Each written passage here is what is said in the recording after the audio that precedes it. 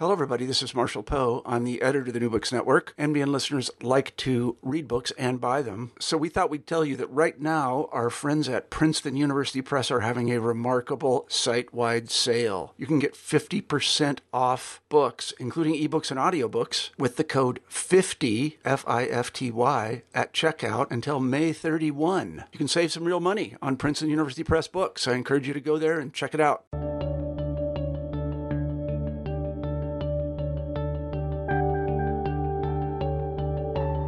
Hello, everyone. This is Ryan Tripp. I'm here, New Books in History, a channel on the New Books Network. Today, I'm here with Julia Nichols. She's lecturer in French and European Studies at King's College London. Earlier this year, she published Revolutionary Thought After the Paris Commune, 1871 to 1885, published again earlier this year by Cambridge University Press. Welcome to the show. Hi, Ryan. Thanks for having me. So, what prompted you to study the intellectual history of ex-communards after 1871? And how do you define revolutionaries? What was your source base for this? So, this is actually a topic that I've been studying in kind of one form or another since I was an undergraduate, about 10 years ago. And I'd always been interested in French history. And I remember reading about the Paris Commune, and it's always portrayed as this kind of decisive break in history. And after that, revolutionaries are sort of kind of assumed to have just gone away. Like this is seen as the end of the revolutionary tradition. So I started digging around that, and I discovered that that didn't really seem to be the case. So that was kind of the inspiration for the book. And actually, that's the central thesis of it as well, that instead of fading into obscurity after 1871, revolutionaries remain quite active. And I suppose the intellectual aspect of it comes into play because I argue that they remain kind of relatively successful and relatively active, primarily through redefining traditional revolutionary ideas like liberty and equality, with meanings that are more useful in their new circumstances. So the revolutionary movement is quite a nebulous term, and it's quite difficult to define, mainly because it's often quite diffuse and quite shifting. So the definition that I adopted is that revolutionaries are activists that either took part in the Commune in 1871 or they expressed strong affinities with it afterwards. So that covers quite a range of actors, from Marxists, public service socialists, more traditional Blanquist revolutionaries, as well as more independent theorists and a lot of anonymous pamphleteers as well. And I'd say, I suppose there's also a question of what separates them from so-called kind of advanced radicals during that period. And I would say what separates them is the extent of the social changes that they wanted, and also the means that they're willing to entertain in order to get those things.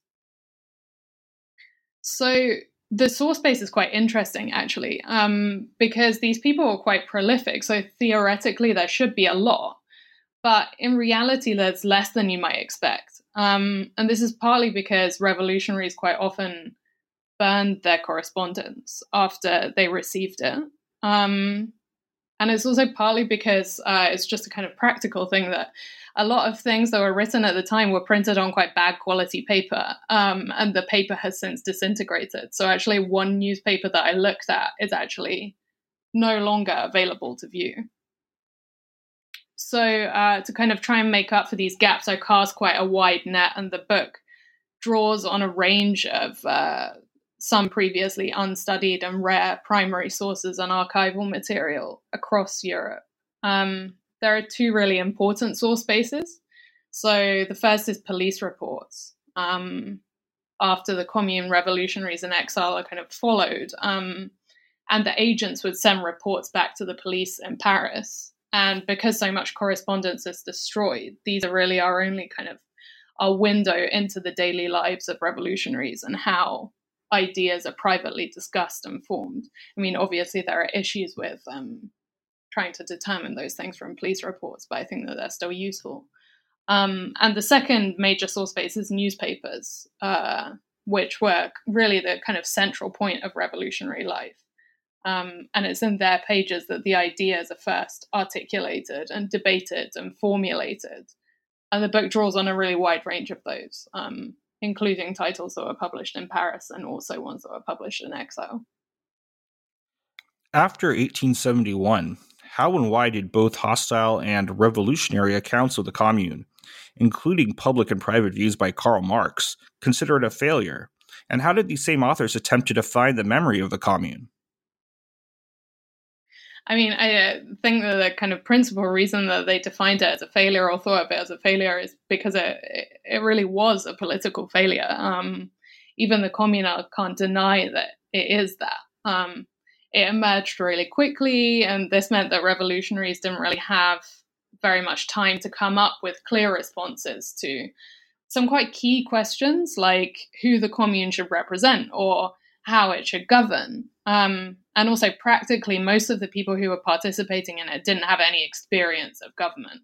And ideologically, they were also divided about what they wanted the Commune to be or what they wanted to do with their power. So the council quite quickly divided into factions. And on top of that as well, the Commune isn't really welcomed by most citizens in Paris. So these issues are really seized on by opponents of the Commune in their writings about it. And there's a wide range of hostile accounts which focus on the violence and so on to portray Communards as dangerous rioters who pose a kind of an existential threat to society. The historian Hippolyte Taine calls them savage wolves and brigands. And these argue that the Communards should be punished according to the gravity of their crimes. More moderate Republicans are also opposed to the Commune. They want more leniency, but they also think it's a step too far. And surprisingly, or quite surprisingly for me, when I was looking through the sources, is that there's also not that much sympathy on the left for the Communards. So you can see this in the writings of Marx, as you said. The Civil War in France, which was published in 1871, is kind of considered now as a paradigmatic defense of the Commune. But while he does publicly defend the event, he's not interested in resuscitating the reputations of the Communards themselves. What he wants to suggest is that this represents the end of a certain idea of revolution. And privately, he's even more dismissive. He thought it would fail since really the first few weeks that it was in government.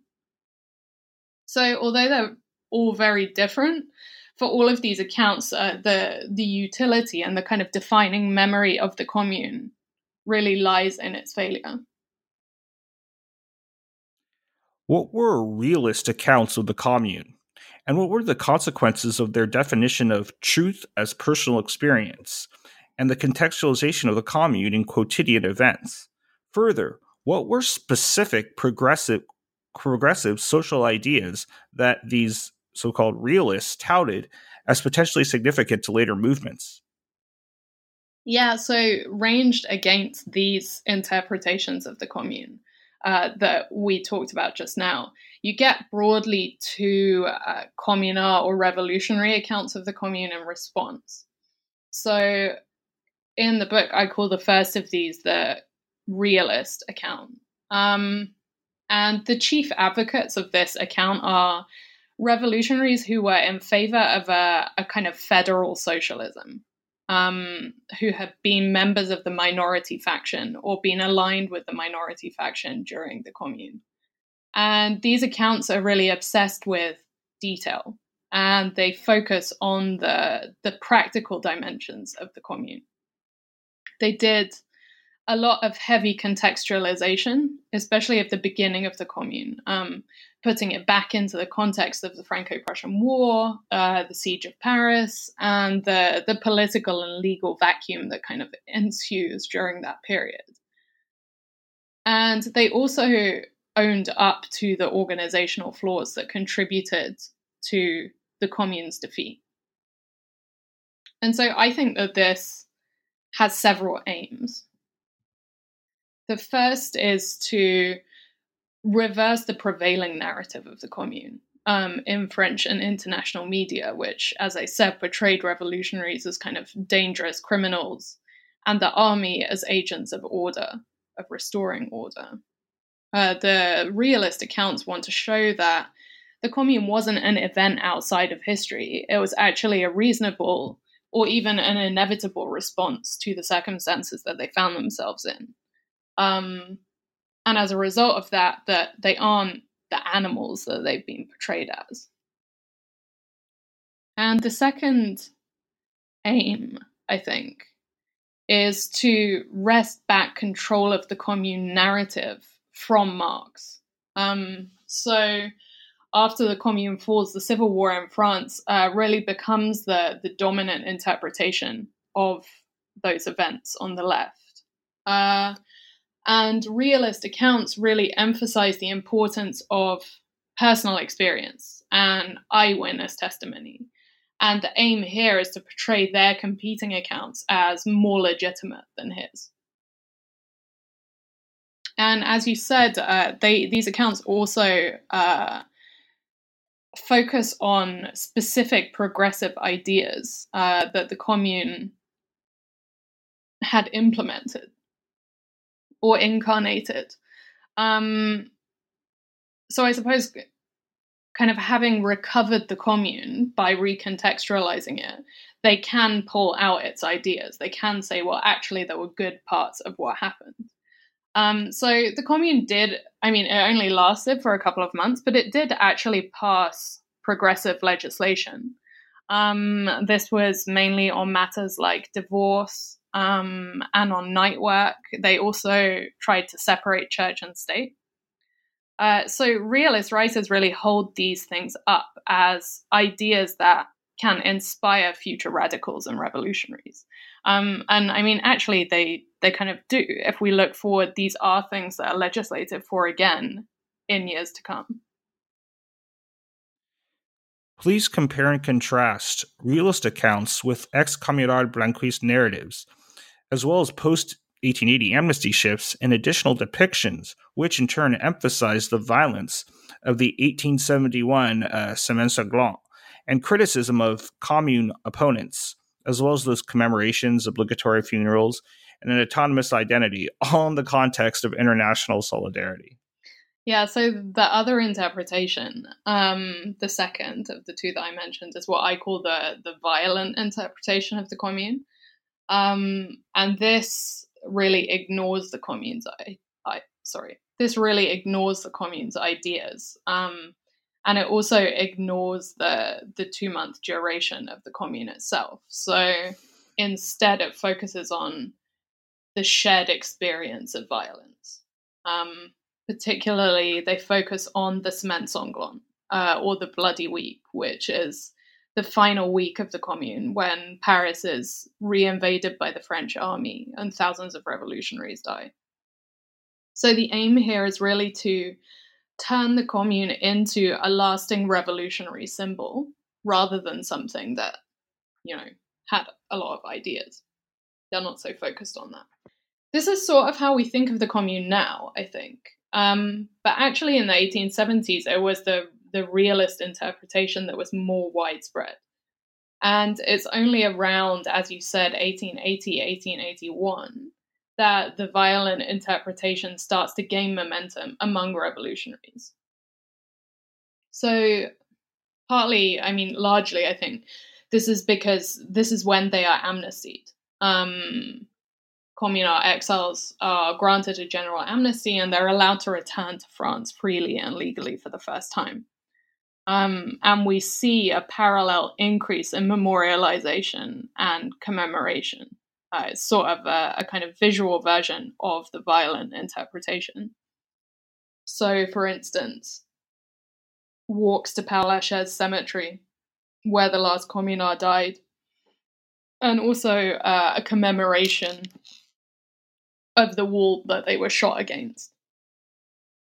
Why did this violent interpretation of the Commune in the 1871 uprising focus on urban areas? And why did the majority Blanquistes espouse such an interpretation of shared violent trauma, particularly in the context of their previous advocacy for street uprisings? Well, I think that both interpretations do to a certain extent. That is focus on urban areas. Just because the communes in 1871, so there isn't just the Paris Commune, there are several other uprisings as well, although they're not as big. The communes in 1871 all took place in cities. But it's easier for realist writers to claim a broader appeal because, as I said, they largely came from the minority faction in the commune, which was more federalist, and it advocated for more, as we might say now, devolved government. And the majority faction was more traditional. And traditionally, French revolutionary action has centered on Paris up until this point. So, yeah, as you said, the violent interpretation is mainly upheld by adherents of Louis-Auguste Blanqui, who is a veteran revolutionary by this point. He's been involved in revolutionary action since 1824.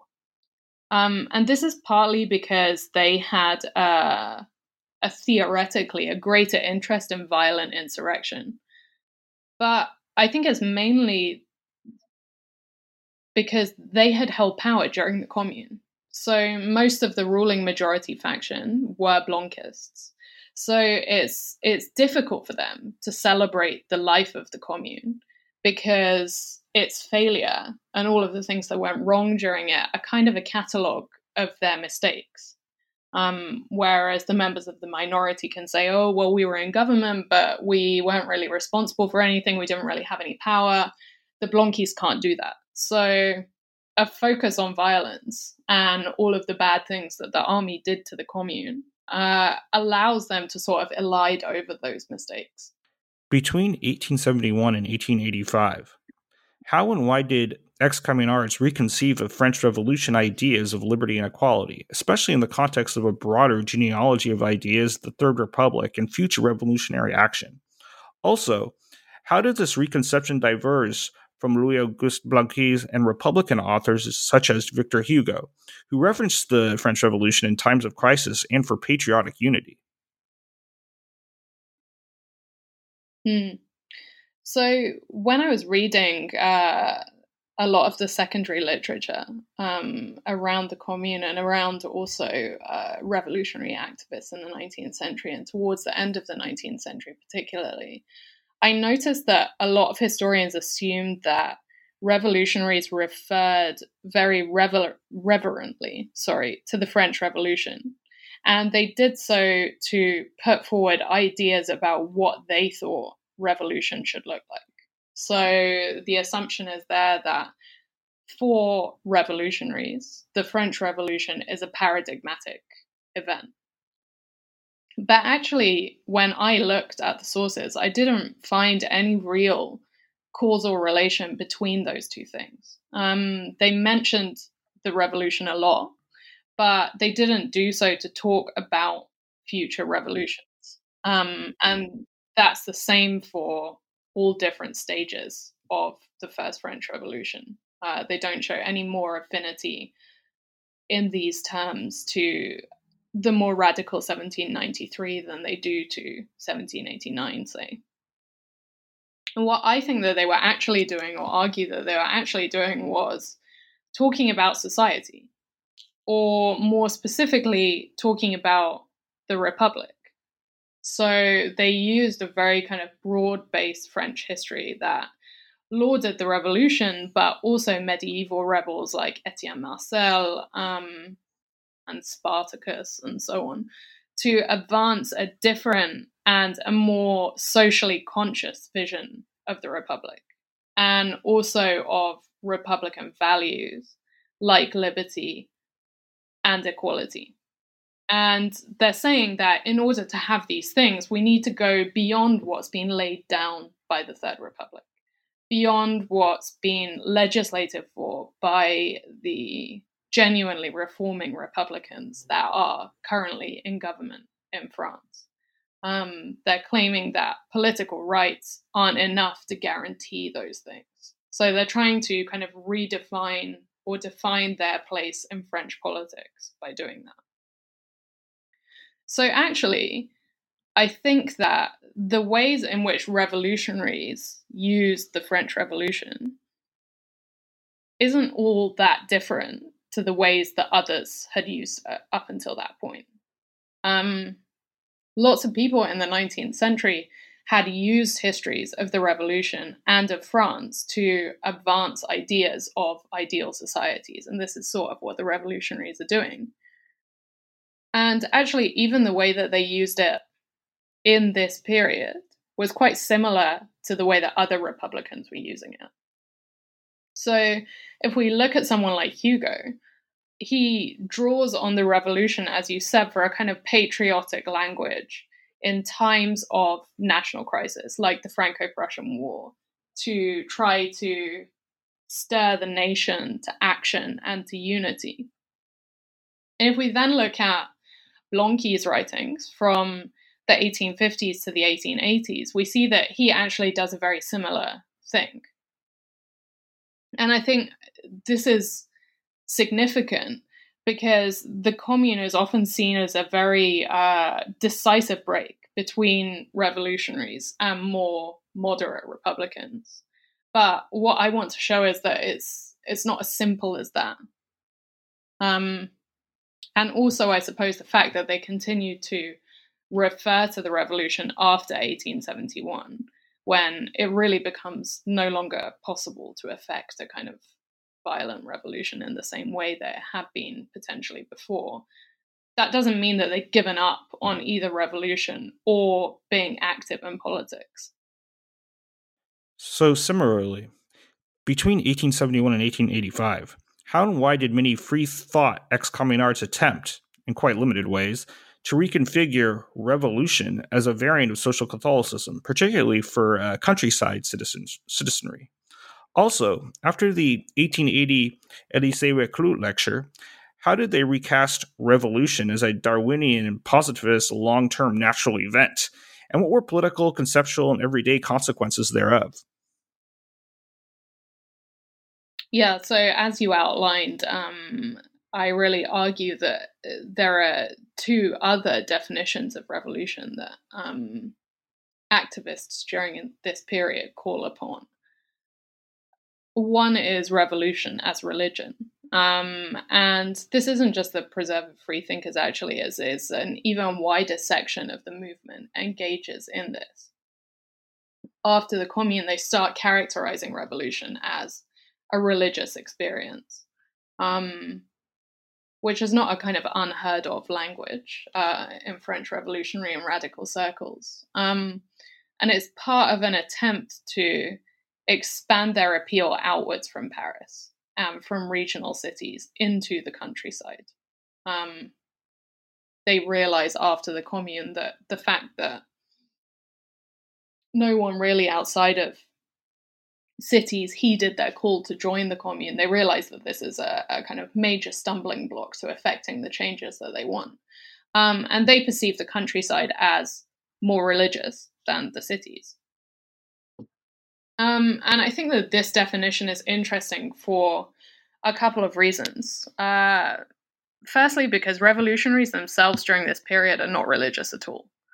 It's quite unlike the 1840s in that way. So their willingness to resurrect this kind of language actually shows how committed they are to getting new support. And it also shows that they continue to believe that revolution could be a viable political program or a viable political position. It's also interesting because the details of their religious language at the same time expose quite fatal limitations to their attempts. So, I mean, really, revolutionaries aren't actually interested in either the countryside or in religion or in finding out any details about them. So they're not really aware of what either is like in real life. And also the quite significant changes in the way that people interacted with their faith that had taken place since the 1850s. So they end up addressing the countryside as a kind of a reactionary religious monolith. And it's quite patronizing. And so they kind of, in attempting to appeal to these people, they actually display their inability to overcome their own prejudices. So it's kind of counterproductive. And yeah, the second definition of revolution has to do with nature. And it portrays revolution as a natural process, which is the twin or the flip side of evolution, a kind of faster moment in time, whereas evolution is longer. So they're trying to suggest that revolution is something that's inevitable. It's an inevitable part of society, just as it's an inevitable part of nature. And that therefore, on some level, it kind of has to be accepted. So the main proponent of this is an anarchist geographer who's very celebrated as an academic called Élisée Reclus. And he gives a lecture in 1880 on the subject, which turns out to be kind of wildly popular. And this definition is really adopted by lots of different groups of revolutionaries in the ensuing years. And so the aim here is to minimize the importance of their own recent, very public failures, and also to redefine revolution as not a kind of triumph of the will or a violent event, but just as the practice of everyday life, that it is inevitable. And so we're all taking part in it. And this kind of broader revolution is more accessible. And they hope that it's more appealing than traditional forms of action, which actually demand quite a lot of sacrifice and a lot of discipline. But it also has a downside, which is that it kind of strips revolution of any specific meaning. And I think that often that led to confusion over what actually these revolutionaries stood for, or what precisely they stood for. Duly noted. So, why did French translations of writings by Karl Marx increase after 1871? And what were the consequences for semantic and ideological shifts in translation, especially for labor agency and technological trajectories in, for example, the factory chapter of the 1872 to 75 Les Capitales and its abridgments? Yeah, so as you said, there's really a kind of boom in translations of Marx into French from around 1872 onwards. And over the next couple of decades, many of his writings are translated into French, whereas prior to 1872, there had only been 2 texts in French.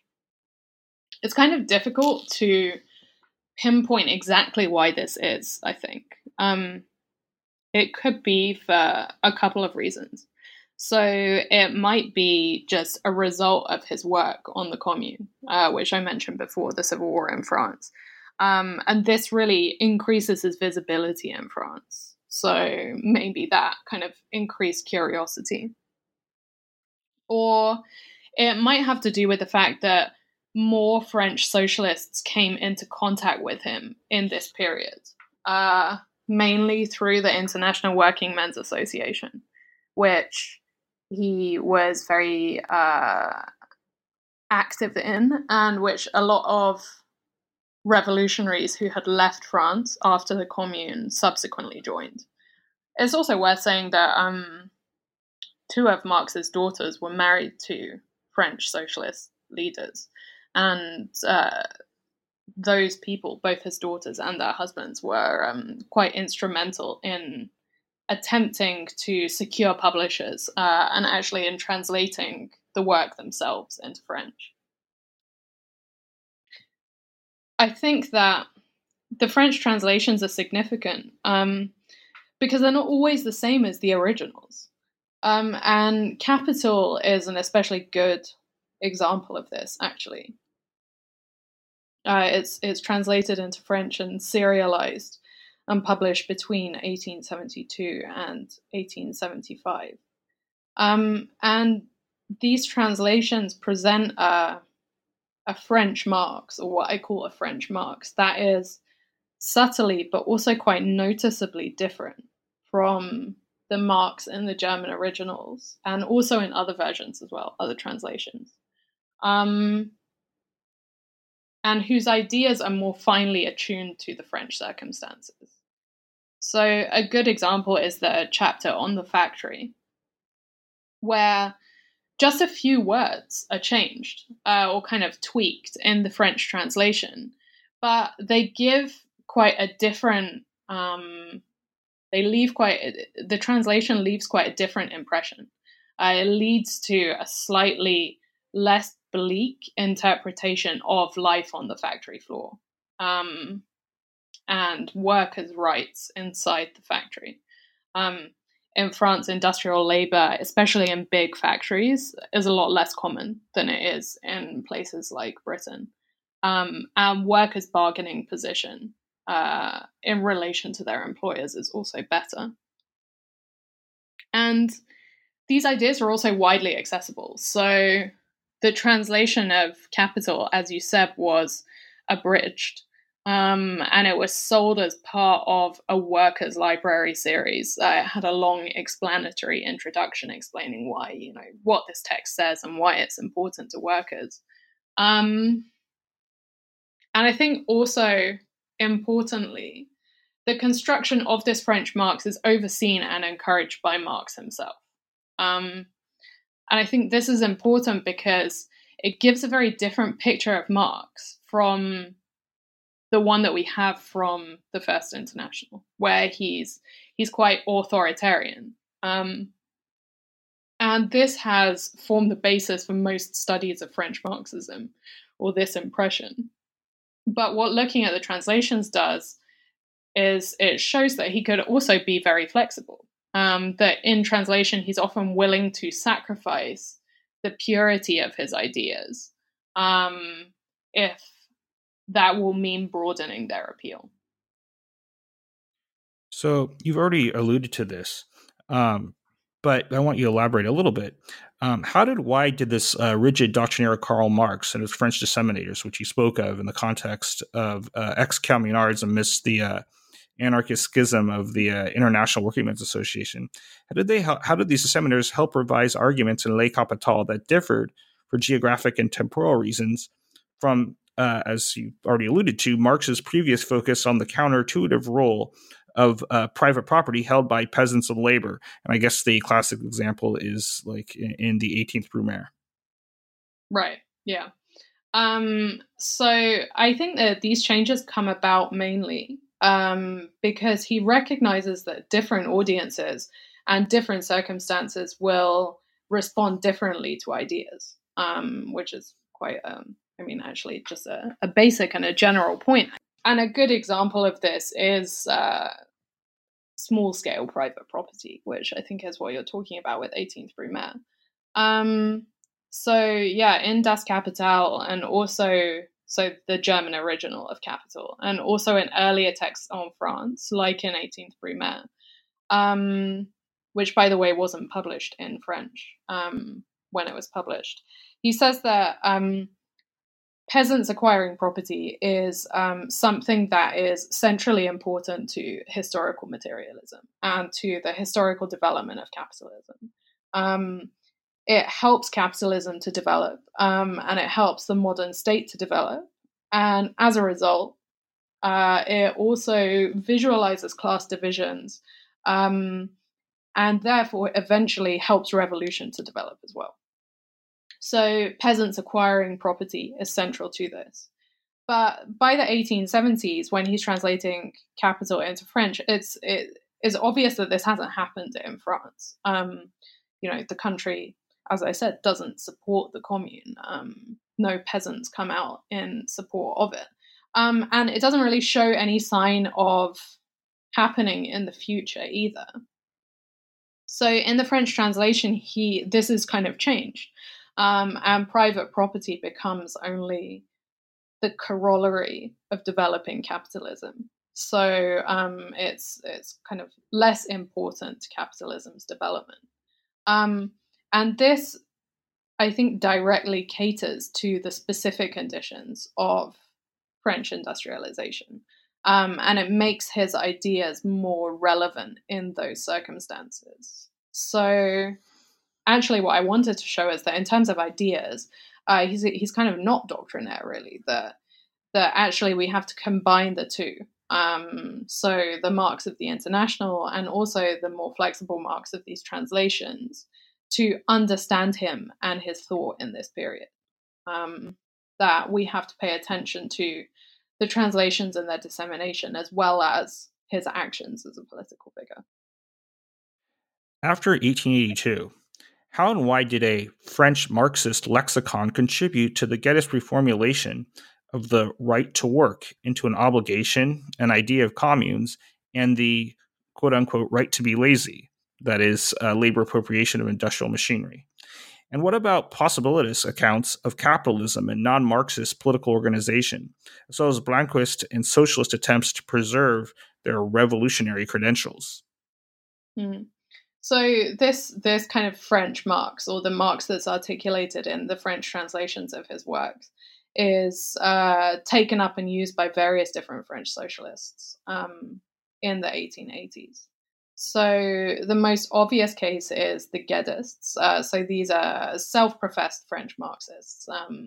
They're led by Jules Gued, who gives them the name, and also by Paul Lafargue, who is one of Marx's sons-in-law.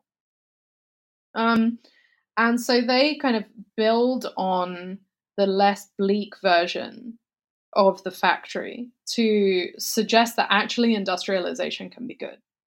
That if all machines are owned by the right people, by which they mean by the workers, if the workers own the means of production, then actually we can all cut down on our working hours, and we can spend time cultivating other interests, and that actually this is the right that socialists should be demanding, rather than the right to work, which had been central to socialist platforms in the rest of the 19th century. And so Paul Lafargue calls this the right to be lazy. But yeah, so socialists, other than the French Marxists, also show an affinity for Marx. And this is what I really wanted to show, that Marx isn't just the preserve of the Guedists. So they're enemies, I suppose, in kind of political terms, colloquially known as the possibilists. They're more public service oriented socialists. They're more interested in gradual change, or the possibilities of gradual change. And they also admire Marx, and they make use of various concepts, like Marx's increasing affinity for communes, small communes, and the revolutionary power of smaller communes. The Blanquists also make use of Marx. So, yeah. Marx is also kind of consistently evoked provocatively by French socialists to kind of maintain their revolutionary credentials. So he's used in almost two different ways. One, they draw upon Marx's ideas, or the ideas of the French Marx. And two, they also use him as a figurehead. He is a very controversial figure in France at this time, and they kind of lean into that in an attempt to maintain their revolutionary credentials. And what I want to suggest is that French socialists saw Marx's ideas as a kind of a useful language for working through or for discussing important social problems. They didn't see Marx or Marxism as a fixed doctrine, and that maybe orthodox Marxism doesn't really exist during this period. Beginning in 1872 to 1876, how and why did the writings of ex-communard deportees engage with French colonialism, only insofar as it related to a fiscal critique of the periphery? In addition, what examples can you provide of déporté political reconciliation and communal reformulation of a French Republic, and I guess Republican culture, in New Caledonia, as well as the popularity of such ideas? Yeah, so historians who've kind of looked at deportees in New Caledonia before, I think have often looked for a stance on imperialism in their work, which I suppose makes sense. You know, they've been deported to a penal colony and they're supposed to act according to the French state or as agents of colonialism. But when I looked, I didn't really find one in their writings. I found that they were more concerned with the French Republic and with using their experiences to criticize the established order there, and also to legitimize their participation in politics once they got back to France in the 1880s. So economic criticisms of imperialism are a really good example of that, because the economy was one of the main justifications that the government gave for empire and for imperial expansion. So the deportees are kind of using their experience to say, well, actually, none of these things are true. The government is lying. And because it's lying about this, it is also sort of unfit to rule. So they're using their experiences in the empire to intervene in metropolitan politics. They also use their experiences in New Caledonia positively as well, as not all just about how bad everything was there. So they point to things like the fraternity that existed there. They say that, you know, all divisions kind of melt away when we get to New Caledonia. And also to the things that they achieved against the odds as well.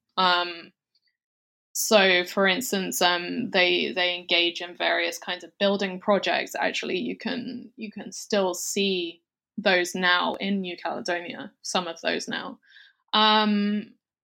They start newspapers, engage in various cultural projects and things as well. So they're almost kind of pitting this experience, their experience in New Caledonia, which they see as overcoming the odds to create a functioning society, against that of the commune. They're saying, look, actually, we can get along, and our ideas can work. We can establish a functioning society, and therefore our ideas have value for France as well. And it would be good if France paid attention to those things.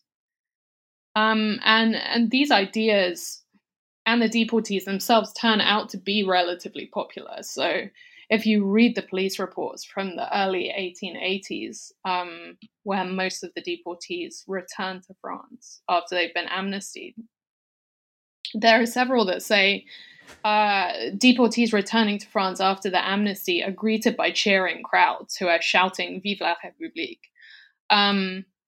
And also things like in 1874, there is a kind of sensational escape from New Caledonia by several deportees. And this is very kind of high profile. It lights up all the newspapers. One of the most famous ones, the most famous deportees who escapes, his signature is reprinted on the front of newspapers in the States. But this escape is funded by very high profile and more moderate Republicans, like actually Victor Hugo is one of the people who is kind of involved in this. Beginning in 1882 to 1883 Paris, how and why did ex-communard Prosper Olivier Lessagare's socialist daily La Bataille condemn French colonial governance, yet also La Bataille also expressed theoretical support for French imperialism? Conversely, how and why did the 1877-78 Franco-Russian anarchist newspaper Les Travailleurs, published in Geneva, how did it challenge legal justifications for colonialism and imperialism, as well as extol and forge labor's solidarity with non-Western cultures, except for a few I read quasi-Lockean land comments? Yeah, so what I suggest is that actually it was revolutionaries who remained in Europe that produced more kind of clearly elaborated theories on empire and on international questions. So the examples that I give are of two post-communal newspapers that embody two quite divergent attitudes. So the first, as you said, is La Bataille, which is a Parisian daily newspaper that is edited by quite a famous revolutionary activist. And imperialism, French imperialism, and also British imperialism as well, features in this newspaper quite regularly. And on kind of first look, it criticizes those things. It criticizes French imperialism quite a lot. But actually, it only really criticizes it for being inefficient. It criticizes French imperialism for not doing imperialism well enough. And it kind of contrasts it with British imperialism and says, well, you know, the British are much more efficient imperialists than we are, and maybe we should be like that. So it accepts the value of imperialism in general. And actually it says that it's necessary in order to guarantee workers' rights and workers' livelihoods in France. And I suppose, I mean, this is an argument that's made by lots of advocates for imperialism in the 19th century and also in the 20th century as well, that the French economy needs those kinds of captive markets. So the second newspaper is a periodical that's produced, as you said, in Geneva. It's called Le Travailleur.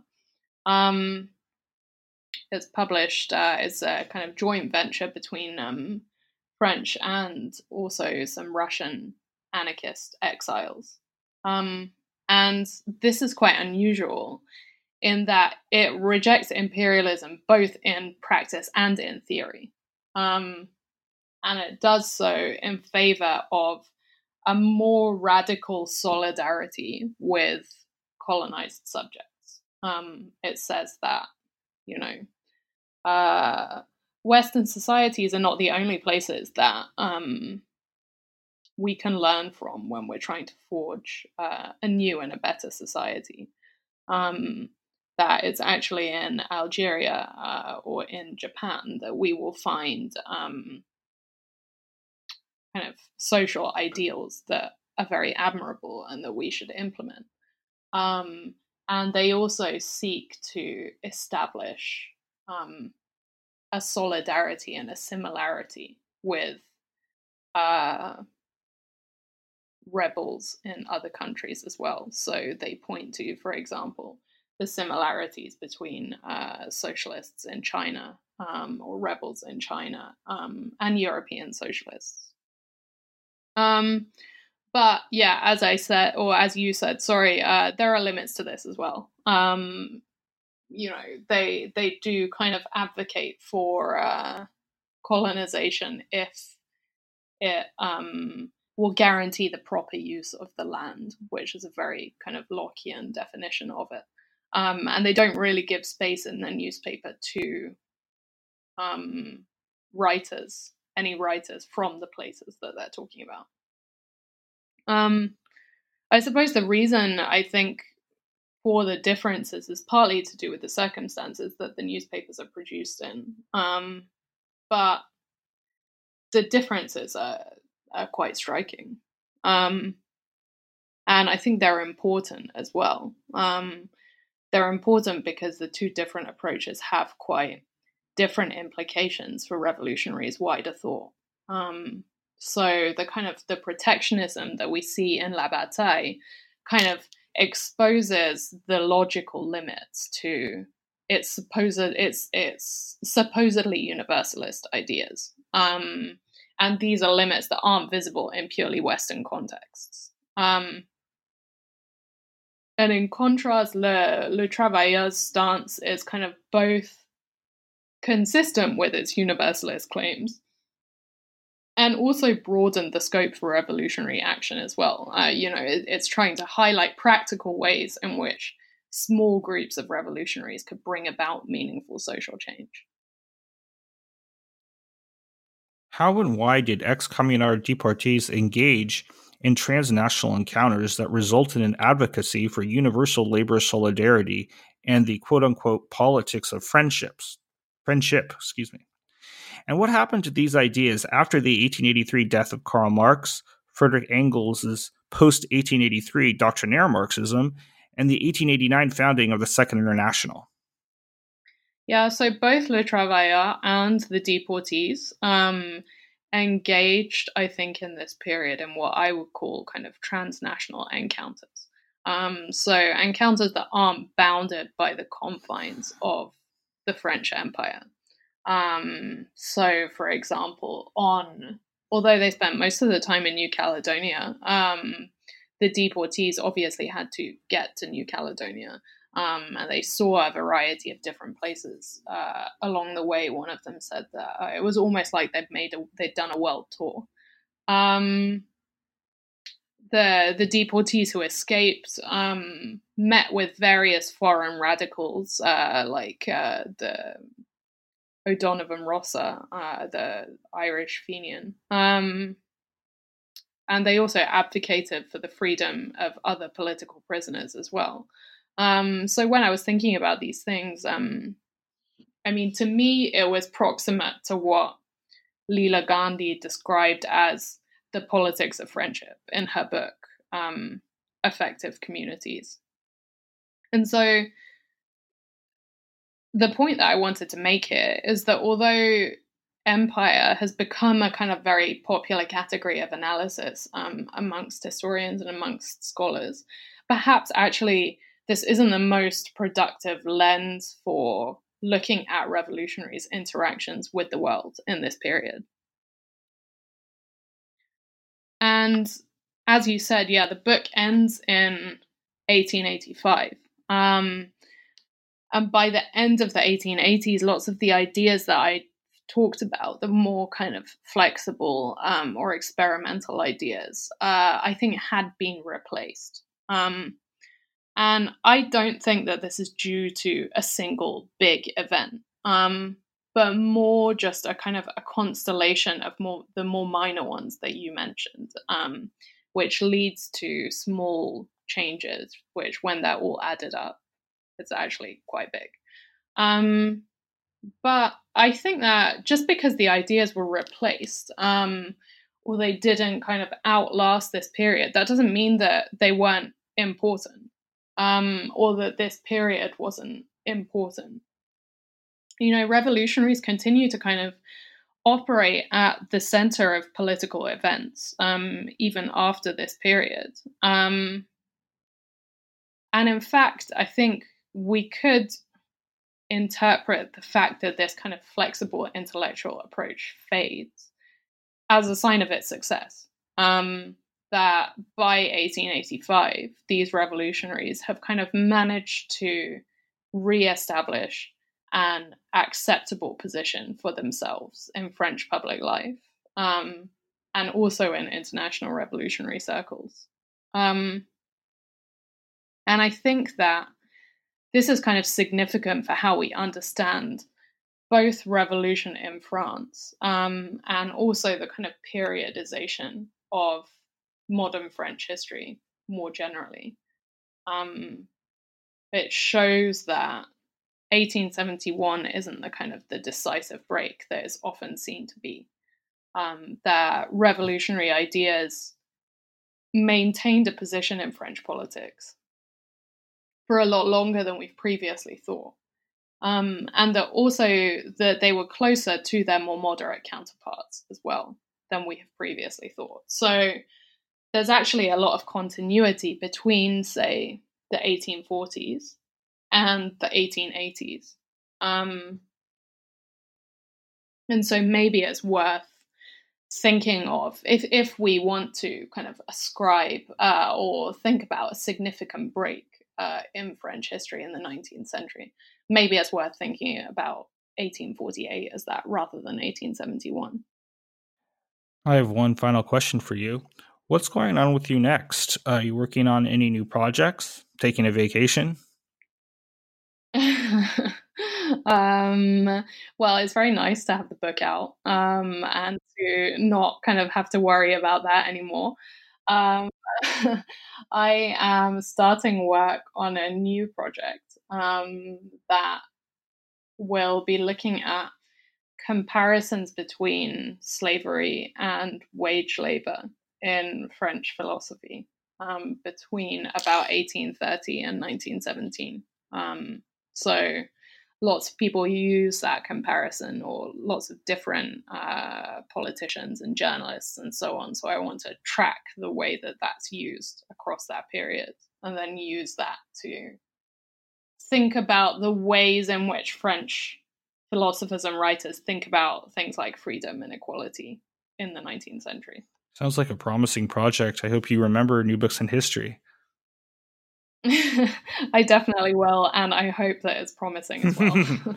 So the book is Revolutionary Thought After the Paris Commune, 1871 to 1885, published earlier this year by Cambridge University Press. I thank Ms. Nichols for the lovely interview. And on behalf of New Books in History, a channel on the New Books Network, this is Ryan Tripp. Please tune in next time.